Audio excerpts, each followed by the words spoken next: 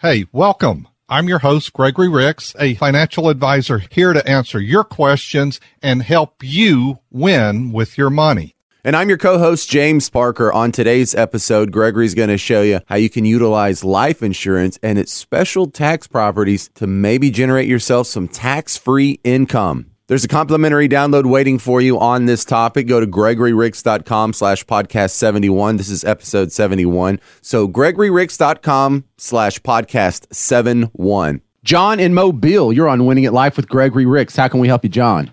Hey, how y'all doing? I was calling. I recently learned about Universal Life's been around a long time, but I've been asleep, I guess. Now they have an indexed Universal Life, which I'm sure most financial planners are using. And it looks like it's a very well-designed program so that you can receive tax-free income. Did you have a question about it? Because you described it well. Is that one of the options that we use? Like when you take your IRA that you accumulated with an employer-matched amount, and then you decide, well, here I am. And it's an analogy that a lot of people use is, do I want to pay tax on the seed or do I want to pay tax on the crop? Which you know what I'm talking about. Yeah. So it's like a Roth IRA, but this is protected as you don't have the downside. Kinda.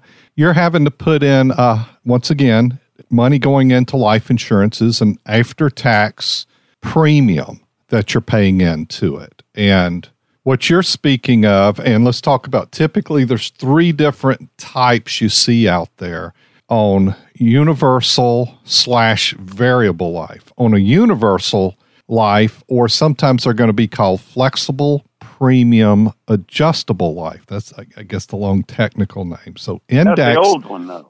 Well, no, they're all the same. It's just different vehicles. Index has been around for a long time. Variable's been around for a long time. I could give you year stamps, but they've been around for a long time. Traditional, for back in the day, the really around a long time is like your whole life insurance or term insurance, or that whole life could be defined as cash value life insurance.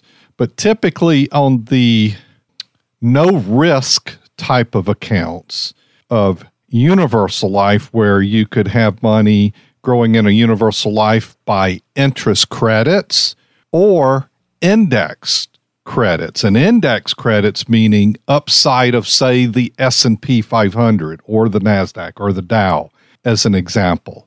Now, you're not getting the entire upside of that, but you're getting a portion of that, or you're getting all of it subject to a cap. And let's say it might have an 8% cap or a 10% cap. So you get all of the growth and it's credited to your account. Think of your account. Are you okay with me going forward on this, John? Good? Oh, yeah, absolutely. Okay. Hang on. They say that there's no downside because there's downside. Go negative. Think of your universal life insurance as a bucket, and you've got the premium going into that bucket. Then you've got those index credits that are growing, so the money's compounding in that way. But you do have some expenses coming out. There could be an annual contract fee or something. There can be, and there definitely is what's called mortality costs. And you have to think about the costs each year. That's the death cost, mortality costs.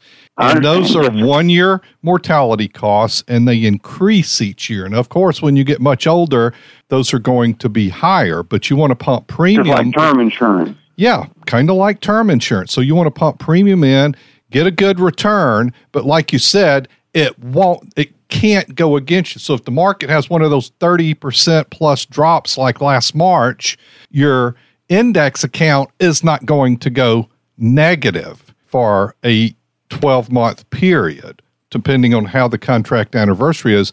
But you could lose those gains that you were accruing that year, but you can't go negative into last year's because those gains get reset and locked in each year. Now, there's a structuring of those that you're referring to, non-MEC policies, but that's where they can be designed to feed a lot of money in it, subject to IRS rules, to where, say, for example, and I've built some of these illustrations like this, I'll say, or proposals, like an example of somebody putting in $50,000 a year for 5 years, and meaning they've put in $250,000, and then say year 10 or 11 they start taking income, and just call it, for simple math, call it okay, and they start taking out $20,000 a year. Once they've reached the 250 mark on the distributions, they've kind of pulled out what their cost basis is, the 250 in. But in 10 years, let's say they pull that out and they live for another 20 years. So they're pulling out another $500,000 above that cost basis. That's where the tax-free income comes from that, John. And the policy has to maintain in force, because what's washing that and making that a tax-free benefit and not biting your heirs in the rear on owing taxes is the life insurance washes that tax away, because life insurance is a tax-free death benefit. So that's kind of how that's structured there. So you've got universal life that you could build through interest credits. I am a fan of the indexed growth, where we get the upside and none of the downside. Variable, which is out there that I come across a lot, I would run the other direction from that, because those are expensive and you're carrying the risk. But I need to tell that for the listeners. You get that, but the listeners will see this variable and think we were talking about that. That means a variable is different from, say, the UL, where you get an interest or index. A variable is you get the upside of the market, you get all of it, and you get down. Typically, it's going to have more fees in it, but you're carrying the risk, and the risk could dry up that bucket of money and cause it to run out. I just don't like that scenario. You have any other questions, John? I get it. My thoughts on that were, they're saying that the money is distributed as a loan, so it's never taxed because it's a loan, and as long as you have, and your interest most likely is going to exceed the loan interest, because you can calculate it at 6.5, and a loan interest maybe at 4 or 5 interest. Yeah. Now here's a little warning on that, and that's structuring out there. But when that's built, and it's got to be built through the illustration, and you don't want it to violate the MEC rules, is how I'll simplify it here. Part, yes. And if you violate that, then you've changed the tax status of that, and they could be taxing you for those loan payments or distributions as you go. Whether they call it a loan or distribution, it's kind of the same thing. We're pulling money out. If modified endowment. And you just got to make sure that rule is not violated. And what we're talking about for the listeners is we're kind of treating it like an investment, but the IRS wants it also to act like a life insurance policy. And that's what makes it work for us, is we don't violate those rules that make it act like a life insurance policy, but we're really wanting that growth, and we're wanting that tax-free income down the road. That is a magical thing, and you don't have to put $50,000 a year in it. I'm just was using that as an example to give you some simple math there. Well, thank you. I appreciate that input.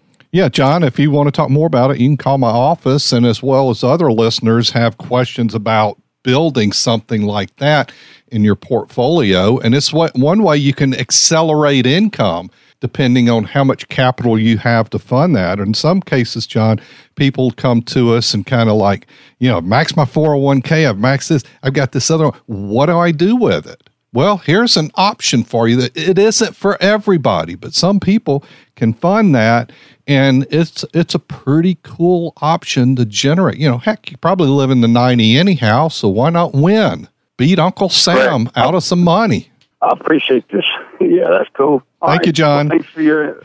Have a good one. Okay. Yeah, great call. Yeah. Wow.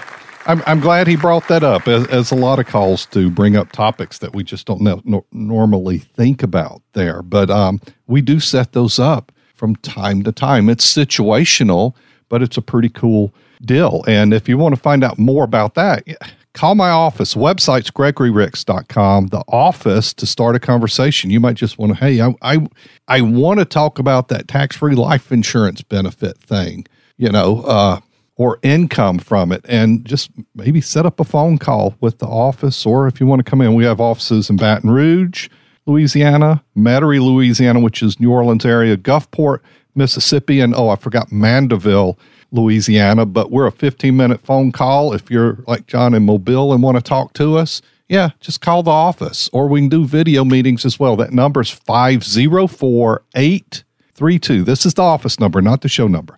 504-832-9200. Love to hear from you. Chris in Springfield, you're on Winning at Life with Gregory Ricks. Let's see what we can do for Chris. Hey, Chris. Hey, I have a question that was asked by a friend of mine the other day, and I thought it would be a good question for the show. Is the collection of someone's life insurance a taxable event? Life insurance generally is how it's normally structured is a tax-free death benefit. If somebody dies and they have life insurance, the benefit that's paid out to the beneficiary is not taxable. Okay. Is there any requirement that at collection this money be disbursed into, say, an IRA or another protected account? Can it remain liquid cash? What is life insurance is an after-tax benefit, and it cannot go into an IRA or anything like that, because those are qualified accounts. You would be causing yourself penalties by trying to put money into it in a lump sum like that. With that said, life insurance is an after-tax benefit, and the beneficiary can do whatever they want with the money as far as spending it, saving it, letting it sit. Does that help you, Chris?